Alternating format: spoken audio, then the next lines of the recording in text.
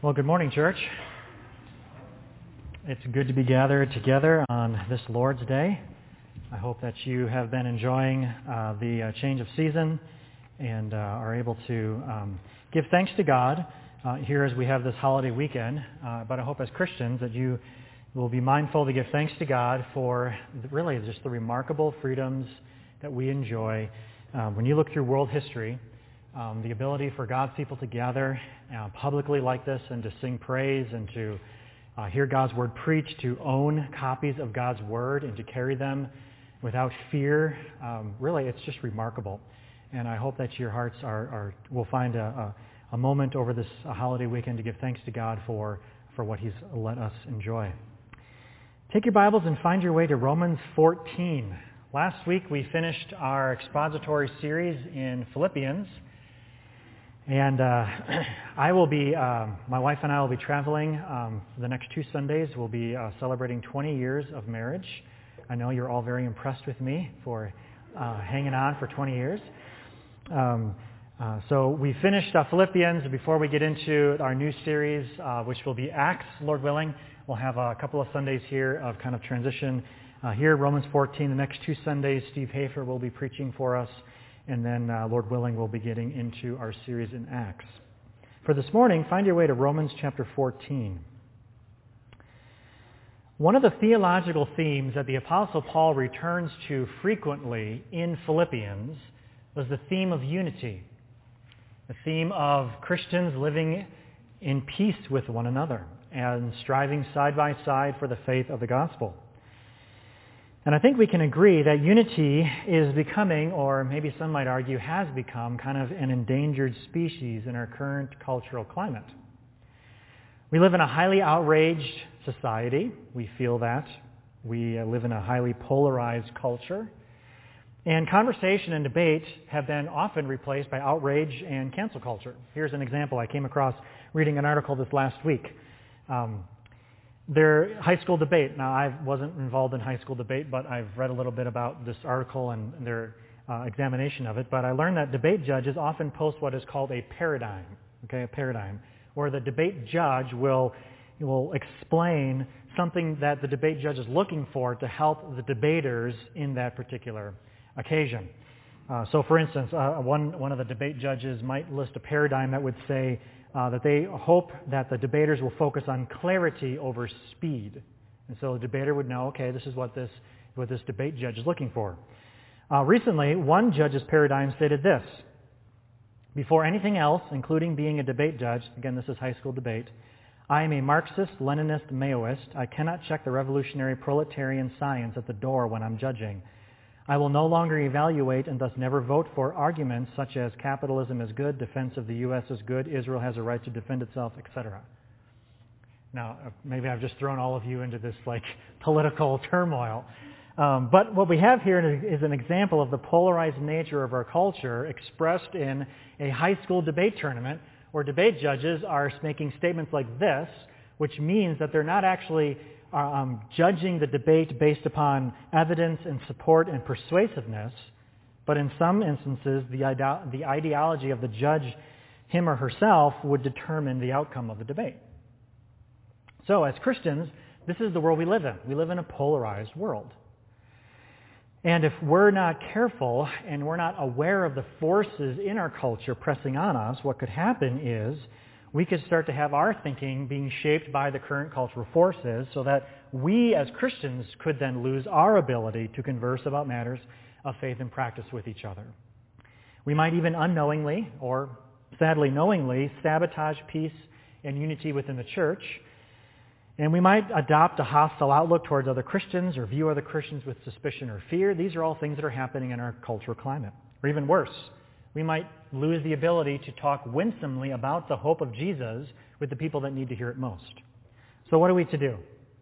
Well, here's the good news. Christians can live together in unity and peace even when they don't see eye to eye on every biblical matter because we have God's Word. God has given us a roadmap for how to live through cultures like this. The Christian church has thrived for millennia, and it has gone through challenging times over the church history. And so God has a plan for us as a church. We can be assured that we have what we need for life and godliness. So think of it this way. The Christian gospel gives Christians an enormous advantage and essential resources to live like this, to pursue unity and peace with one another as Christians. So I'm going to take us to a couple of spots in the Scriptures where the Christian church went through these types of challenges. Romans 14, and then we're going to look at 1 Corinthians 8, and then I hope to tie it together for why this matters for us today, okay? And my hope is that we will be better equipped as a church family to pursue peace and unity in our own lives and in this church family. I think we need this. Our church has been through some challenges on this. That's no mystery. We live in a world that is challenging that regularly. We find this challenge in our own hearts. I need this, and which has prompted my own study of this, and I think we need this. Romans chapter 14. I'm going to read some sections from Romans 14, and then jump down into Romans 15. I think it'll be on screen for us, okay? So I'm going to read verses 1 through 3, and then jump down to verses 14 through 23, and then read a section of Romans 15. You can follow along on screen or in your own Bible. Romans 14. As for the one who is weak in faith, welcome him, but not to quarrel over opinions. One person believes he may eat anything, while the weak person eats only vegetables. Let not the one who eats despise the one who abstains, and let not the one who abstains pass judgment on the one who eats, for God has welcomed him. Now verse 14. I know and am persuaded in the Lord Jesus that nothing is unclean in itself, but it is unclean for anyone who thinks it is unclean. For if your brother is grieved by what you eat, you are no longer walking in love. By what you eat, do not destroy the one for whom Christ died. So do not let what you regard as good be spoken of as evil. For the kingdom of God is not a matter of eating and drinking, but of righteousness and peace and joy in the Holy Spirit. Whoever thus serves Christ is acceptable to God and approved by men. So then let us pursue what makes for peace and for mutual upbuilding. Do not, for the sake of food, destroy the work of God. Everything is indeed clean, but it is wrong for anyone to make another stumble by what he eats. It is good not to eat meat or drink wine or do anything that causes your brother to stumble. The faith that you have, keep between yourself and God. Blessed is the one who has no reason to pass judgment on himself for what he approves. But whoever has doubts is condemned if he eats, because the eating is not from faith. For whatever does not proceed from faith is sin. Chapter 15, verse 1. We who are strong have an obligation to bear with the failings of the weak, and not to please ourselves. Let each of us please his neighbor for his good, to build him up. For Christ did not please himself, but as it is written, the reproaches of those who reproached you fell on me. For whatever was written in former days was written for our instruction, that through endurance and through the encouragement of the Scriptures we might have hope. May the God of endurance and encouragement grant you to live in such harmony with one another, in accord with Christ Jesus, that together you may with one voice glorify the God and Father of our Lord Jesus Christ. Therefore, welcome one another as Christ has welcomed you for the glory of God. Let's pray together. Our gracious Lord, thank you for your word. Thank you for revealing yourself to us in the Scriptures. You are a God who is all-wise. You know the end from the beginning. One day with you is as 1,000 years, and 1,000 years is one day. Lord, you are supreme and majestic. You stand apart from all things, and yet you see and know all things. You are holy, and we worship you this morning. Lord, we confess that we need help. We want to live as your people in a way that displays your glory, in a way that you would use us as the sweet aroma of Christ, crucified, risen, and coming again to draw more to know you personally as their Savior. We want to be a people who are a light on a hill, who are spreading the good news of Christ in winsome ways. But Lord, we need help.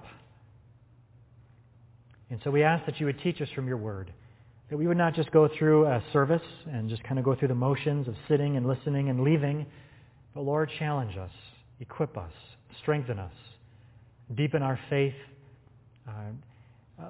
build our skill, our winsomeness in being a people of the gospel. Lord, the people in our neighborhoods and communities, you are their only hope. And so we pray that they might experience the hope that we have experienced, the joy that we have known in Christ, the peace that we have felt, that we have in Jesus. We pray this in his name. Amen. Well, I know that that was a lot that I read out loud, and there's probably some questions that you have on a number of things in there. We're not going to get into unpacking all that is in these verses, but I wanted to expose you to just a snapshot of what is written to the church in Rome as they went through a challenging time. There was controversy within the church. It seems that the debate was centering around what Christians in that church would eat or wouldn't eat. You see in verses 1 and 2, there at the end of verse 2, it talks about somebody, what they eat, and while the weak person eats only vegetables. And if there are any vegetarians in here, you're all thinking, aha, this is my biblical proof for this way of life. Well, sad to say that is not what this text is saying. This debate is not over whether you should be a keto diet or paleo diet or vegetarian diet or you fill in the blank diet there. The issue goes back to what God had required of ancient Israel in Leviticus and Deuteronomy about the foods that they could and could not eat. Now, I know this kind of strikes us probably as odd, right? We live in America where restaurants say your way, right away at Burger King now, right? And so we kind of have this strange idea of how in the world would anybody think of telling me what I can or can't eat and making it something that's spiritual? Well, I mean, ancient Israel lived for hundreds and hundreds and hundreds of years with that very fact. There were things that God said, don't eat this. And you might, as you read through those laws, you might be thinking, well, why, God? I mean, it talks about how it has to have, a cloven hoof, and it has to chew the cud, and if it does this or does that, and we just, as modern Americans, we scratch our head and think, this is weird, okay? Well, these dietary laws had been obeyed for hundreds and hundreds and hundreds of years by faithful ancient Israelites. And what you have here in Rome, in the church in Rome, it sounds like what you've got is there were Jewish Christians in Rome that felt strongly that they needed to keep observing those dietary laws. There were those that disagreed. And in fact, you might be wondering, why did God give those laws anyways? Well, there's probably a bunch of reasons, but here's two quick kind of summary reasons to help us understand what's going on here in Romans 14. One purpose of those dietary laws was to set Israel apart from other nations as God's chosen people. One of those reasons that God gave those laws is to help Israel keep a sense of national identity, as they were a small nation surrounded by other pagan nations of greater size, influence, economical and military power. And faithful Israelites ordered their life around these laws as an expression of their worship of God.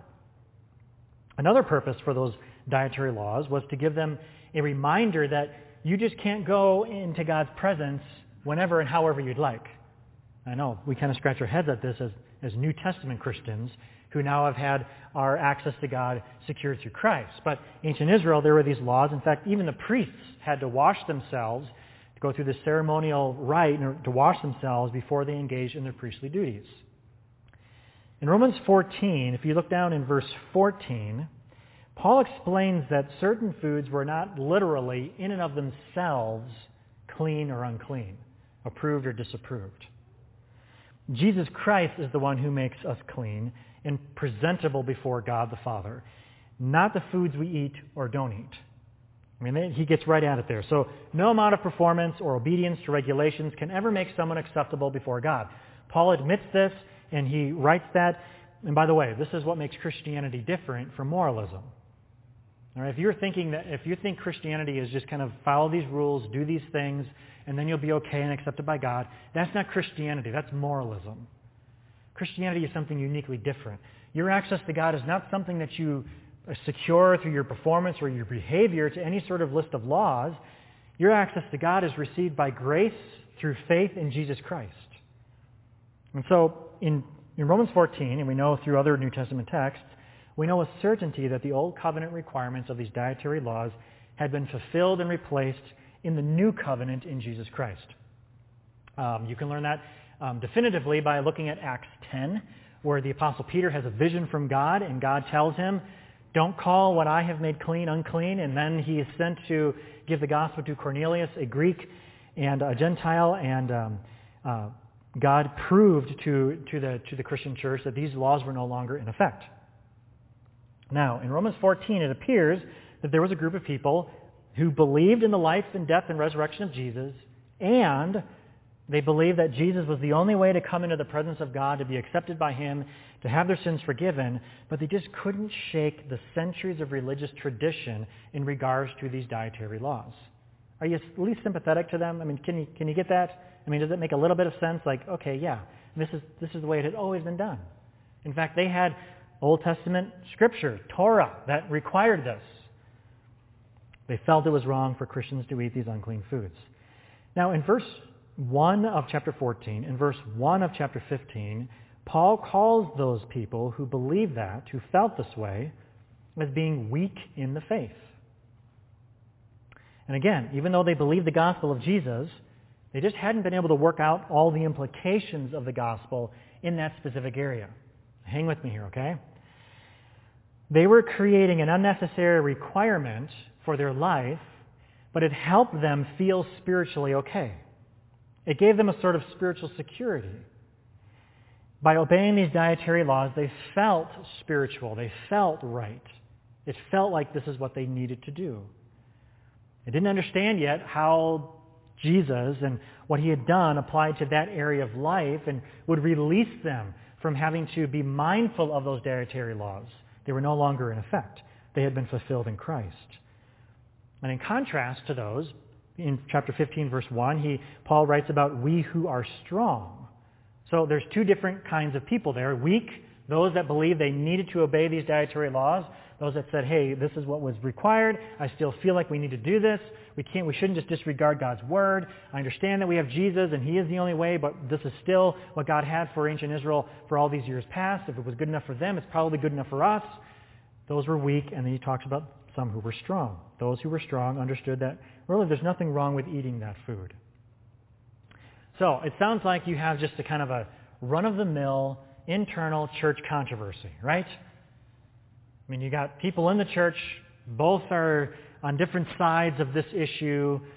Both are making a case from kind of, well, the Bible says, or this is the way it's been done, or this is how God's people have always done it. They're kind of making a case that way, or in inference of that. No, Jesus has come. Jesus has released us from this. He's fulfilled it. This is who we have access to God with. It seems like it was just kind of a run-of-the-mill thing there. Well, hang on. Turn over to 1 Corinthians chapter 8. You're in Romans, so 1 Corinthians 8 is just going to be a few pages further, or a few screens beyond where you are. 1 Corinthians 8. When you find your way there, you'll notice in verse 1 of chapter 8, Paul is writing to the church in Corinth, and he says, now concerning food offered to idols. And you just kind of chuckle, because here's another church in Greco-Roman world, and Paul is writing to them about an issue that they're debating, and it has to do with what they eat. Okay? I just find that interesting. You don't? Okay. I mean, I just think it's interesting that, when's the last time we had, the Christian church here had a fight or a debate or an argument over what we eat? All right, and here's two churches, right? And it's both inscripturated that we have for us today. Here we are kind of laughing at their argument and debate. I wonder in 200 years who is going to be laughing at our debates, right? Now for some context, okay? In Corinth, most of the food that you would buy in the open-air markets, as far as I understand, had probably been blessed by a pagan priest who had given an invocation at the market in the morning. This meant that much of the meat for sale in the market was blessed in the name of a pagan god, something like Apollo or Athena or something like that, right? Now, there were Christians in the church in Corinth who said that you should not eat meat that had been blessed, that had been offered to an idol, that had this connection back to these pagan deities. You can't do that.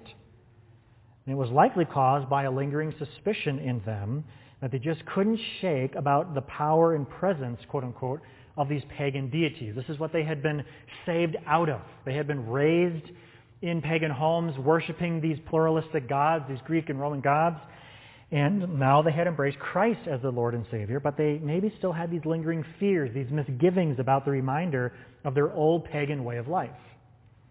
And Paul calls them in verse 7 of 1 Corinthians 8, you see this? However, not all possess this knowledge, but some, through former association with idols, eat food as really offered to an idol, and their conscience, here it is, being weak, is defiled. So here again, you have Paul identifying some in the church as being weak because of their carefulness, of their fastidiousness about not wanting any sort of association with these old pagan rites and rituals in regards to their food. Paul calls them weak. It's because they didn't understand the implications of how Christ's triumph over sin and death It affected every area of life, even the food that they might buy in the marketplace.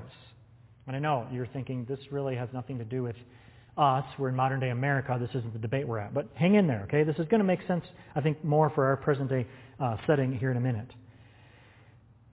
In Corinth, these Christians hadn't been able to grasp in their heads and in their hearts the full reality of how the gospel gives them freedom and how these old pagan connections really don't have any power. Jesus is the one who has all the power. And so the controversy in Corinth everyone didn't agree. You had the group who were the could eats or the can eats, and you had a group who were the can't eats, the won't eats, okay? And they're arguing. Now, essentially what we have here in 1 Corinthians 8 is a snapshot of two groups of Christians who are stuck in a controversy about a matter of religion and faith. All right? I don't know which side you'd be on. Maybe there's most of us are thinking, hey, I think eating meat's a good thing, so that's the group that you'd be on. Well, that's a very pragmatic approach. That's just because you like meat, okay? Or maybe you don't like meat. These people were making decisions not about whether they liked meat or not. That was pragmatism. They're making decisions based upon their religious feeling and their concern about these pagan connections and their conscience being bothered and disturbed. And so what we have here in Romans 14 and in 1 Corinthians 8, it seems to be like this issue of this conflict going on within them over this matter. So let's think about it. In Corinth, right, where the debate was, don't eat meat that had been offered idols because they're concerned about that old pagan connection. In Corinth, who do you think were the people that likely had the issue with that meat that had been blessed by a pagan priest that had a connection back to the pagan deities? Do you think it was Jewish Christians or Greek Christians? Nobody wants to answer out loud. Okay. It would most likely have been the Greek Christians, the ones who had been saved out of that paganism. They were the ones that had those strong connections, that were concerned. It was likely those Greek Christians, those Gentiles, non-Jewish Christians. Does that make sense? That's what they were raised, that's what they were around, and they've been saved from it. They probably want nothing to do with that, and so they're not even going to eat meat that had that connection. Their conscience was defiled. They were concerned about that. The Jewish Christians, the ones who had been raised worshiping Yahweh, that understood that God is the true God, these pagan deities are nothing. These idols are nothing, right? The Jewish Christians were the ones probably rolling their eyes at these Greek Christians who were so concerned and making such a big deal and saying, don't eat that meat. Do you get that? All right, we with me? Are you with me? Okay. Now, in Romans 14, it was the opposite, right? Who do you think were the people that were concerned about following the dietary laws, about being concerned about what they should eat based upon those old Torah dietary laws? Do you think it was the Greek Christians or the Jewish Christians?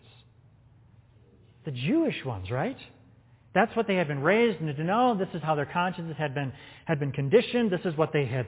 This is how God's people had always behaved. And now with Jesus and fulfillment, it's been all turned upside down. But hey, let's still follow that. And those are the ones. The Jewish Christians were the ones wanted to hang on to that, saying we're not going to eat anything that could be unclean.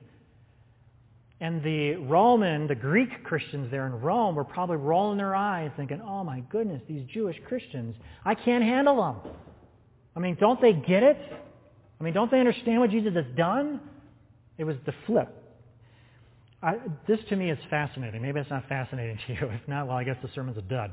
But this to me is fascinating that you have in the Scriptures two different churches kind of debating and arguing over the same issue, the issue of meat, of food, and what they're going to do, and it's all related back into their religious context, and yet you have two different groups on opposite sides of it depending upon where they're at.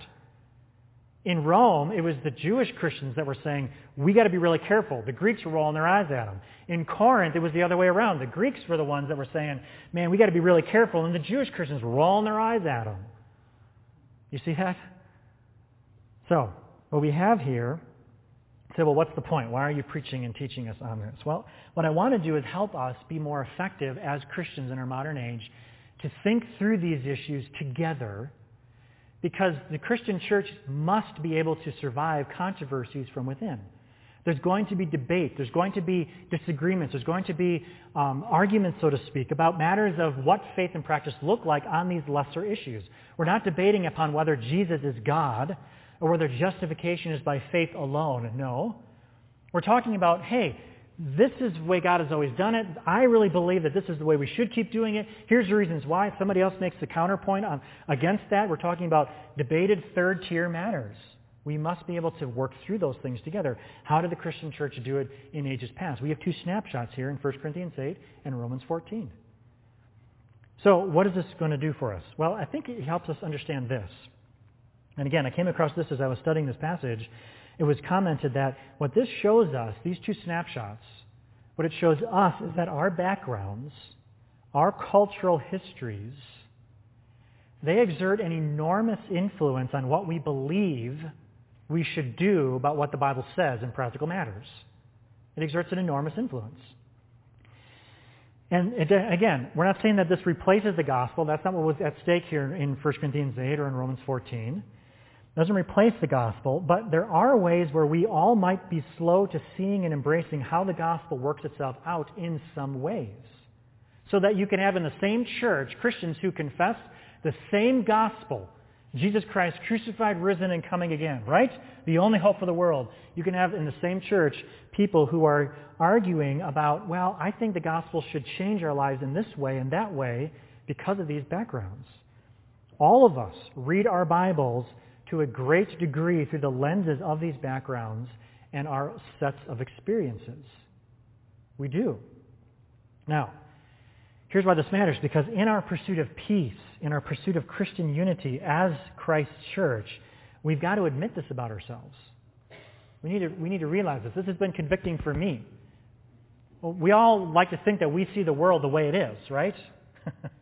The older I get, the more I realize, oh my goodness. None of us are exempt from this. None of us. Myself included. And in order for us as a church family to work forward and walk forward together as a people who display God's glory in the gospel, we need to admit this reality in our lives, that we all have this happening. And that requires humility. If we ignore this, if we say, no, I'm not affected by any cultural background, I'm not affected by my previous experiences, I'm just reading the Bible, that's all, it's right there. If that's the only way we approach things, then what we're going to do is we're going to shut down any chance for meaningful conversation or dialogue in our pursuit of unity and peace as Christ's church. So, this means, and I've had to work this through in my own heart, whenever you think this is the way because it's always been that way, that might be the Christians in Rome, right? Well, the dietary laws, this is the way it's always been. Or if you say, this is the way it should be because I feel so strongly about it, I really believe that this should be concerning, and aren't you concerned about what this could lead to? And that would be the Christians in Corinth who had those connections. Whenever we do that, we're not talking doctrine or theology anymore. We're talking culture and background and experience or traditionalism. In some cases, maybe even our background in regards to what we've been exposed to and our upbringing. Those debates and controversies actually rest on differences in that way instead of actual biblically based differences. Yet sometimes we can't see it. So, I find it fascinating how different the results are for each group in each setting, in Rome and in Corinth. Similar issue, different sides of the issue, different groups. And that just shows us how the background of one group in one setting makes them wiser, stronger in one setting. Do you get that? And yet, in another setting, the same background sets them at a disadvantage. Do we understand this? I know this is kind of philosophical, but you've got in Rome people who are saying, man, these dietary laws, we got to obey them, and they're the ones who are weaker, and yet in Corinth, you see what I mean? There's in one setting, you got one group that is stronger in one setting, but in a different setting, they're going to be at a disadvantage. And say, so what does that teach us for today? Well, here's, I think, some of the good, I know this is kind of more of a practical sermon, not really exegetical in the sense of looking at just one passage, kind of looking at what's happening in church history and trying to draw some of those implications out for ourselves today. What does this mean for us today is that our backgrounds and our cultural experiences in some instances make us blind to the implications of the gospel in some ways.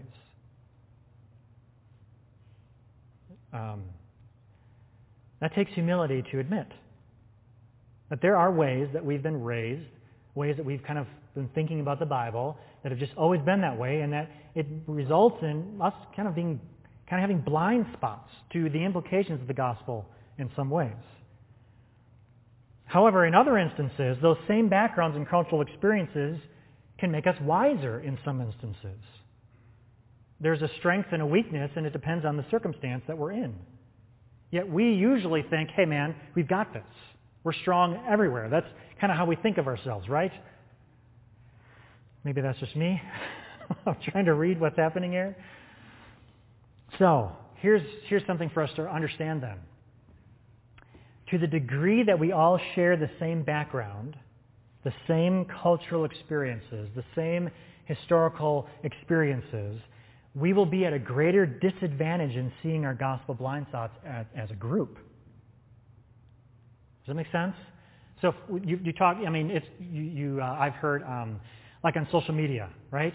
You can have this kind of echo chamber created about being fed only the kind of the content that the algorithms, right? I know that sounds spooky, right? Know that you're going to want. And so it's been researched and it's been shown that there's this kind of echo chamber that is created as you scroll through and consume social media, posts that are given or advertisements or on, and it just kind of reinforces your position because it keeps feeding you that more and more and more. Well, that can happen in real life, right? And the more that we are all the same in our backgrounds and experiences and cultures, we're all going to be thinking the same, and we think, well, that's great, that's unity. Actually not. It could just be a shared blind spot.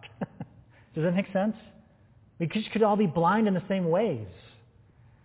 So I think it's fascinating that the Scriptures dispel us of the notion of people in a church just kind of getting along because they all have a shared blind spot. It's just fascinating.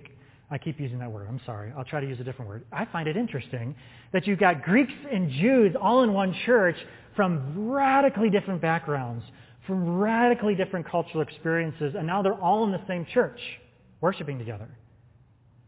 What we would do today in modern America is have a church for the Greeks and a church for Jewish Christians so we can all just get along. That's what we would do in our modern day setting, right?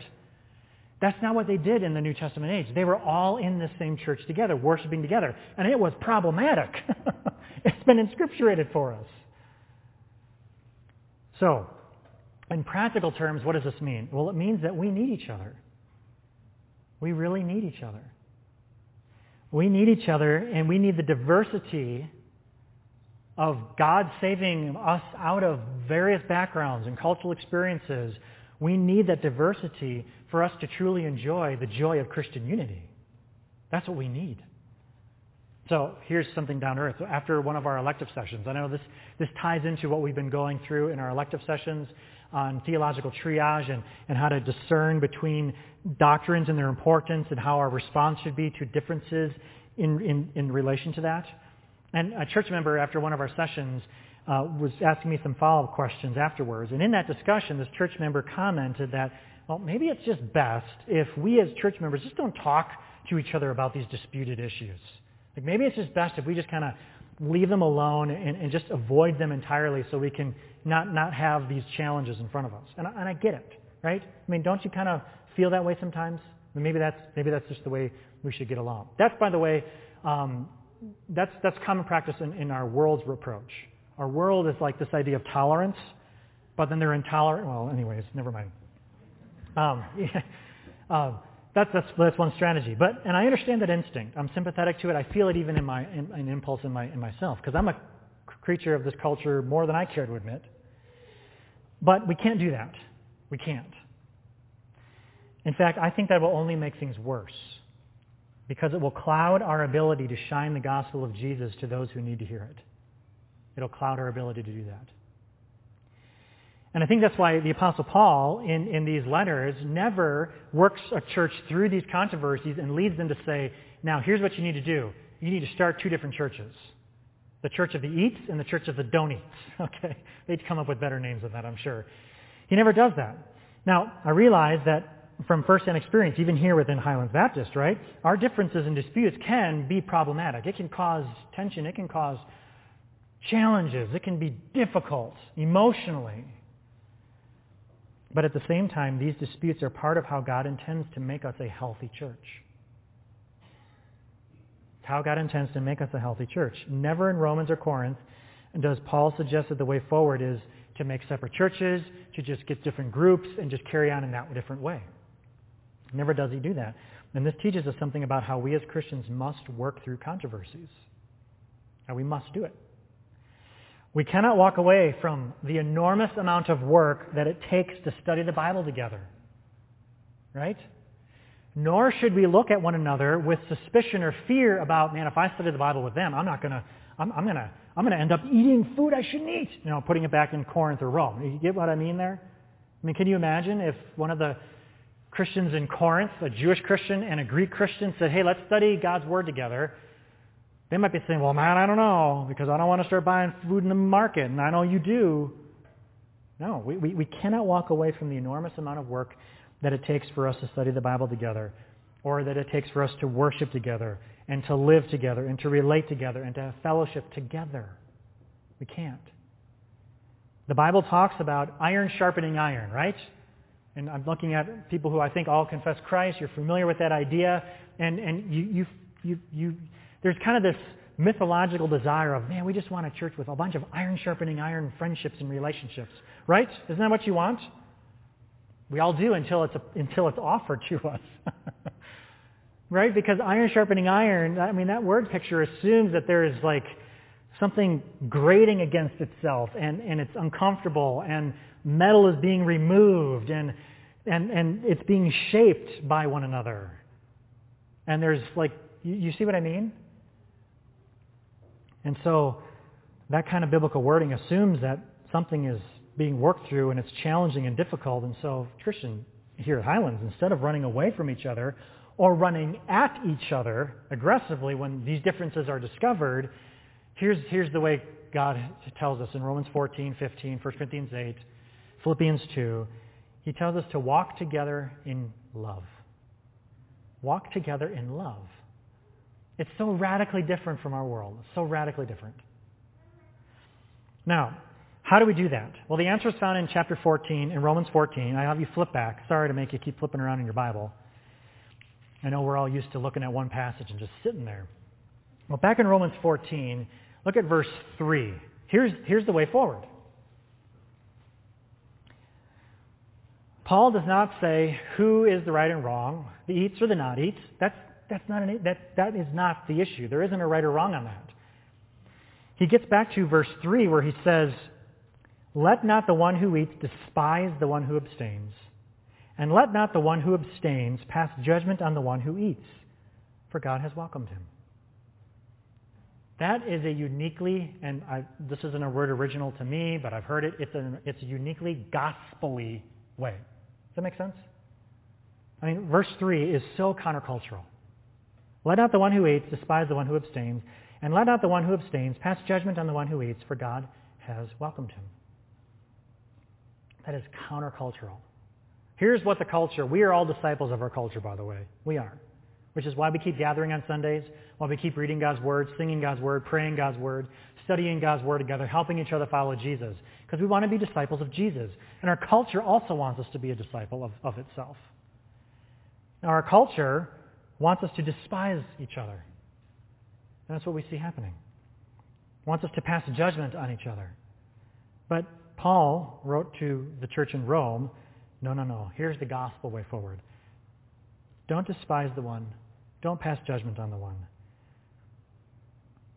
The gospel is the way forward for not despising each other over these differences, over these arguments that are inevitably going to come up in a group of Christians who gather together and confess Christ and worship and study God's Word from all different kinds of backgrounds.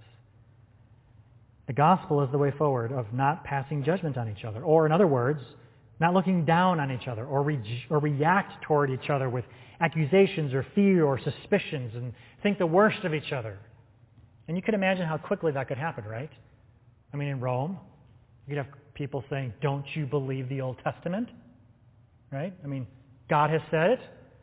Or in Corinth, you mean that you're okay with cozying up to devils and demons in what you eat at night? I mean, yeah, I'm being a little bit dramatic, but maybe not. You can imagine, right? What Paul says is no. Don't despise. Don't pass judgment. Why? Because God has welcomed him.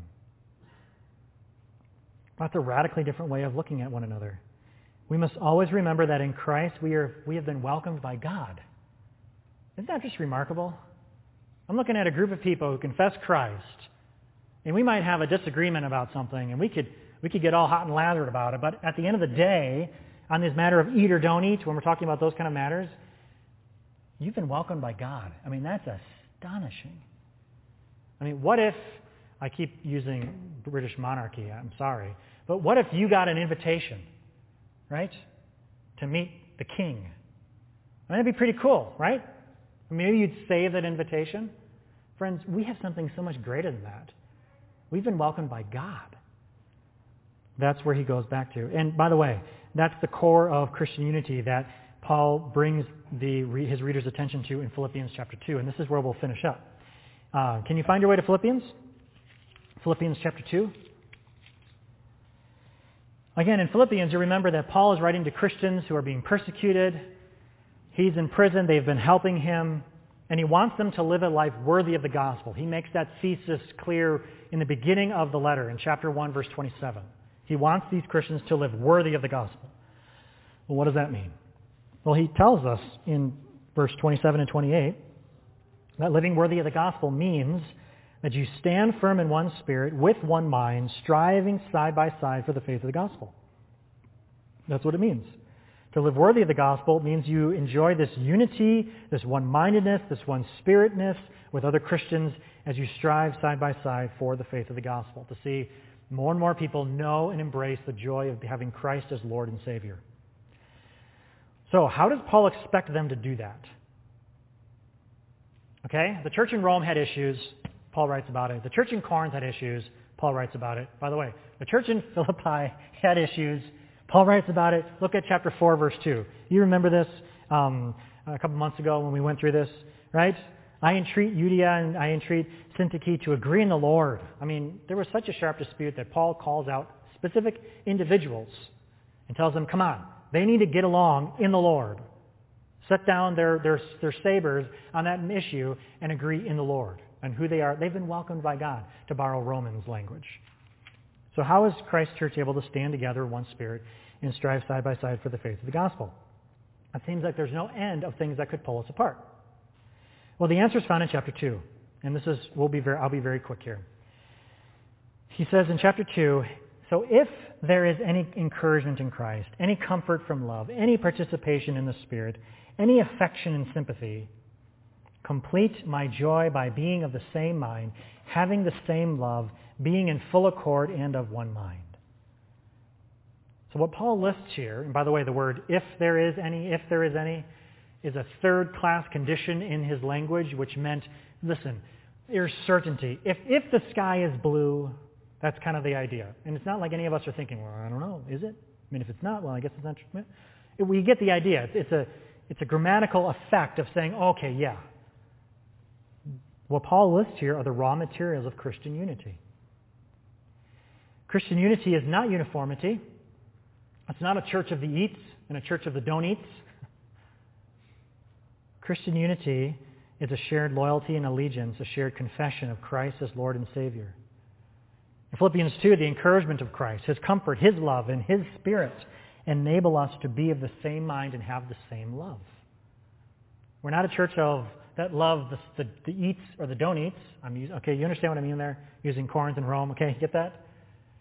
It's not that we love that. Man, I'm so glad that you don't eat because I'm a don't eater too. We have so much in common. Let's get together and have a Bible study. Let's start a church. No, he says, listen, who you are in Christ, what you confess in Him. Because of Jesus, Christians can be in full accord and of one mind in the Lord. In the Lord. We don't require uniformity on everything, on every application. It's not a threat to the gospel. Not every difference, the eats and the don't eats, that's not a threat to the gospel. I guess it could be if somebody started to say, you don't have your sins forgiven if you eat, or if you don't eat. Now, if they went that far, and Paul warns the church in Galatia not to have a different kind of gospel. But Christian unity means we talk with each other about our disagreements, understanding our shared confession of Christ, crucified, risen, and coming again. And when we do debate about matters like eat and don't eat, we do it in a place not from, look at verse 3, look at verse 3 of Philippians 2. We don't do it from selfish ambition. Man, I feel that rise up in me. I have to confess that sin, right? When you're arguing, you got this like, I'm going to win. Selfish ambition, man. Or conceit. Conceit is just a fancy word for like being really puffed up in pride. I've had to confess that. That's where we go, right? When we think we're right. Not from those positions.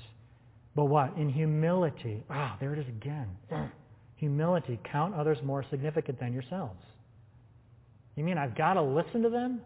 I can't just tell them why they're still wrong and why I'm right? I've had to confess this. So, when we disagree, what do Christians do? We walk forward in love, not looking to our own interests. So, what makes this doable? Because here's the challenge, right? I think we could go through a sermon like this, look at the examples from the Scripture like this, and go, cool, and then walk out and not live any different, right? I mean, somebody says, well, hey, I want to talk to you about so-and-so. We're like, we're loaded for bear, you know? So what makes this doable? Well, look at verse 11 of chapter 2. And I'm jumping over the whole section, the glorious hymn there about Jesus. But look at verse 11. This is where Paul is taking his readers out of the weeds of the debate and up to the glorious heights of verse 11. Every tongue will confess that Jesus Christ is Lord. For what purpose? Why does that matter? To the glory of God the Father. That's why it matters. God's glory. So, is God glorious? Yes. We're kind of like, yeah. Well, by the way, that's where Paul takes the readers in Philippians, and that's where he takes the readers in Romans 15. Now, you don't have to turn there. I think I have it on screen, but Romans 15, verses 5 through 7. Again, where Paul's writing about the eats and don't eats, and here's how you need to treat each other, and he says this, may the God of endurance, he's praying for these Christians as they try to work through this. May the God of endurance and encouragement, don't we need that? Right? Okay, only I need that. Tough crowd this morning, okay? Right? We need that, right? I mean, just be real, right? I love how real Paul is. He knows these people are worn out, exasperated, they're rolling their eyes at each other because they eat and they don't eat, right? So what do we need? We need a God of endurance and encouragement to grant you to live in what? Such harmony with one another. He assumes that the church is going to be full of eats and don't eats. And they're going to be making their cases passionately. Right? To live in harmony with one another. How? In accord with Christ Jesus. That's how. In accord with Christ.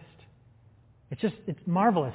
It's like, well, aren't these matters important? Shouldn't we argue about them? Sure, as iron sharpens iron. But let's help each other see and understand God's Word better. Yes. But ultimately, understand this. Our goal is in accord with Christ Jesus. Here's the result. That together,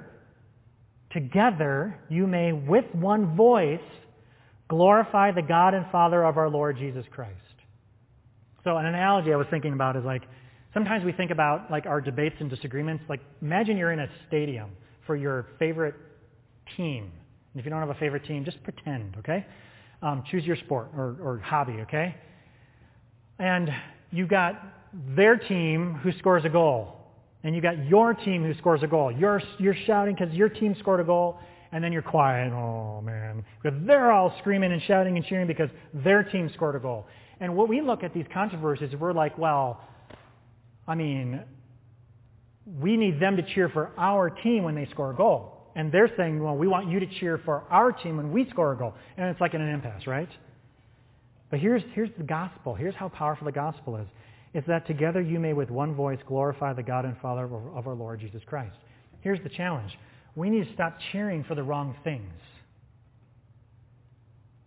That's really where it hits us. We are cheering for these little lesser debates and matters. and we're not cheering together about Jesus. We've lost sight of him. I lose sight of him when I get enmeshed in these things. We lose sight of Christ. And Paul is so patient to bring the Christian church through the ages in these different contexts back to, listen, with one voice, glorify the eats. No. With one voice, celebrate the don't eats. No. Here's what he says. With one voice, glorify the God and Father of our Lord Jesus Christ. Therefore, since we share in this pursuit of glorifying God, the eats and the don't eats, what do? Therefore, welcome one another as Christ has welcomed you for the glory of God. How has God welcomed you? Isn't this convicting? It's convicting to me. This is so countercultural, isn't it? No? Don't you think this is like radically different than our culture? I mean, it's like our world system has no idea of how to handle this kind of thing. Only Christians. We're weird. That's how radical the gospel is. So church family, in all of us, you're like, oh, come on, you're talking about controversy. Can't we just forget and move past it? No, because God really intends to deepen and provide a healthy church as we work through this thing because it allows us to give glory to God. So here's what we have. We have a wonderful opportunity as a church to glorify Christ to a world that desperately needs to see Christ. So what does this look like practically, right? Here's just an example, just a quick snapshot. We need for unbelievers to scratch their heads in amazement if they were to walk in these doors and hear us sing in one voice and pray together and confess Christ in the shared confession. They need to scratch their heads in amazement when they recognize, as they get to know us more, that there are Democrats and Republicans in the same church praising God together. Wow, it's quiet. They need to scratch their heads in amazement and just be shocked at, tell me more about Jesus. How did he do this? How does he do this? Doesn't mean that we don't have things that we could argue and debate over, that we hold deeply to in those matters, but there's something much greater and grander.